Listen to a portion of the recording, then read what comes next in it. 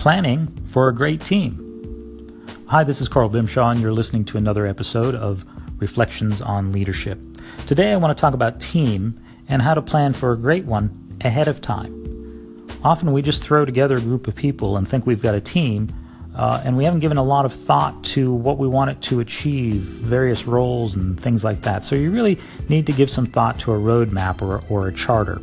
I'm going to go over several key elements of a roadmap that you should consider.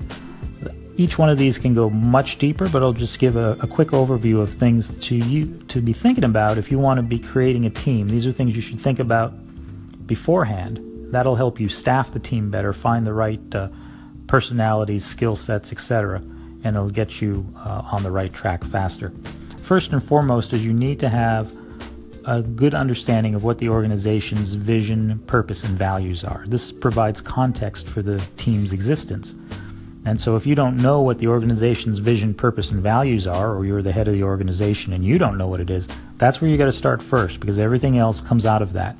Because the team that you put together, they're going to have their own vision, purpose, and values, and you've got to make sure that those are aligned with the organization's. Otherwise, you start with dysfunction that you can never correct. So once you've got that squared away, it's good to establish the team norms. Now, team norms can get put together just naturally because norms are essentially the minimal acceptable behavior that the team develops. But if you think ahead of time, these are going to be the explicit or implicit ground rules that identify appropriate behavior for team members. And isn't that better to know ahead of time rather than kind of stumble into it or figure it out as you go along? So you want to look at probably four areas. One is around communication. What are the communication norms? The other one is decision making, conflict management, and then individual behavior. And so there's detail behind all of those, but I think they're fairly self-explanatory. The next part is team member roles, and these define individual responsibilities for the successful operation of a team. Pretty straightforward, but often people don't know what their role on a team is, what it is that they're supposed to do. So that's why it's good to kind of lay it out and who's got the role. And related to that, with a little bit more focus, is key responsibility areas and goals. So these are the main function areas inside the team, and all of those relate to getting the team's purpose fulfilled, right? So you should be thinking about, well, what's the key responsibility area for this person? What's a specific goal that you need them to achieve?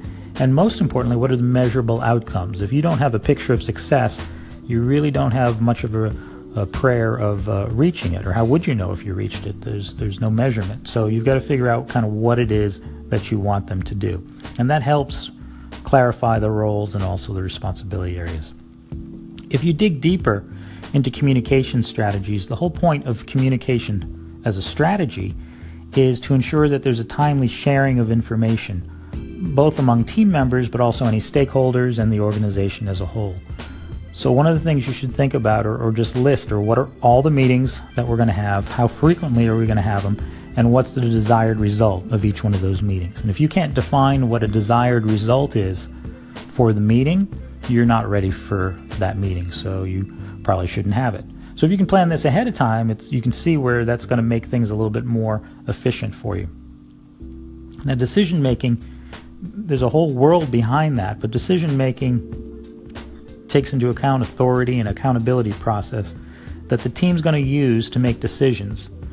And so fundamentally, it's just you should look at what decisions have to be made, who's going to make them, and how are you going to make them. There are many ways to make decisions, and that's probably the most important decision when creating a team is deciding how you're going to decide. And finally, resources. Now, these are the tangible materials and support needed by the team to accomplish the goals. Resources are often the things that teams most complain about that they don't have access to. So you've got to make sure that people know where to find, or you as leader, how to create or allocate these various resources. So there's time, treasure, and talent. Time, if there's not enough time, how are you going to create more time? What responsibilities are you going to shift? Treasures is money, and talent is the skill sets. So when you put all these elements together, your chances for a high-performing team go way up.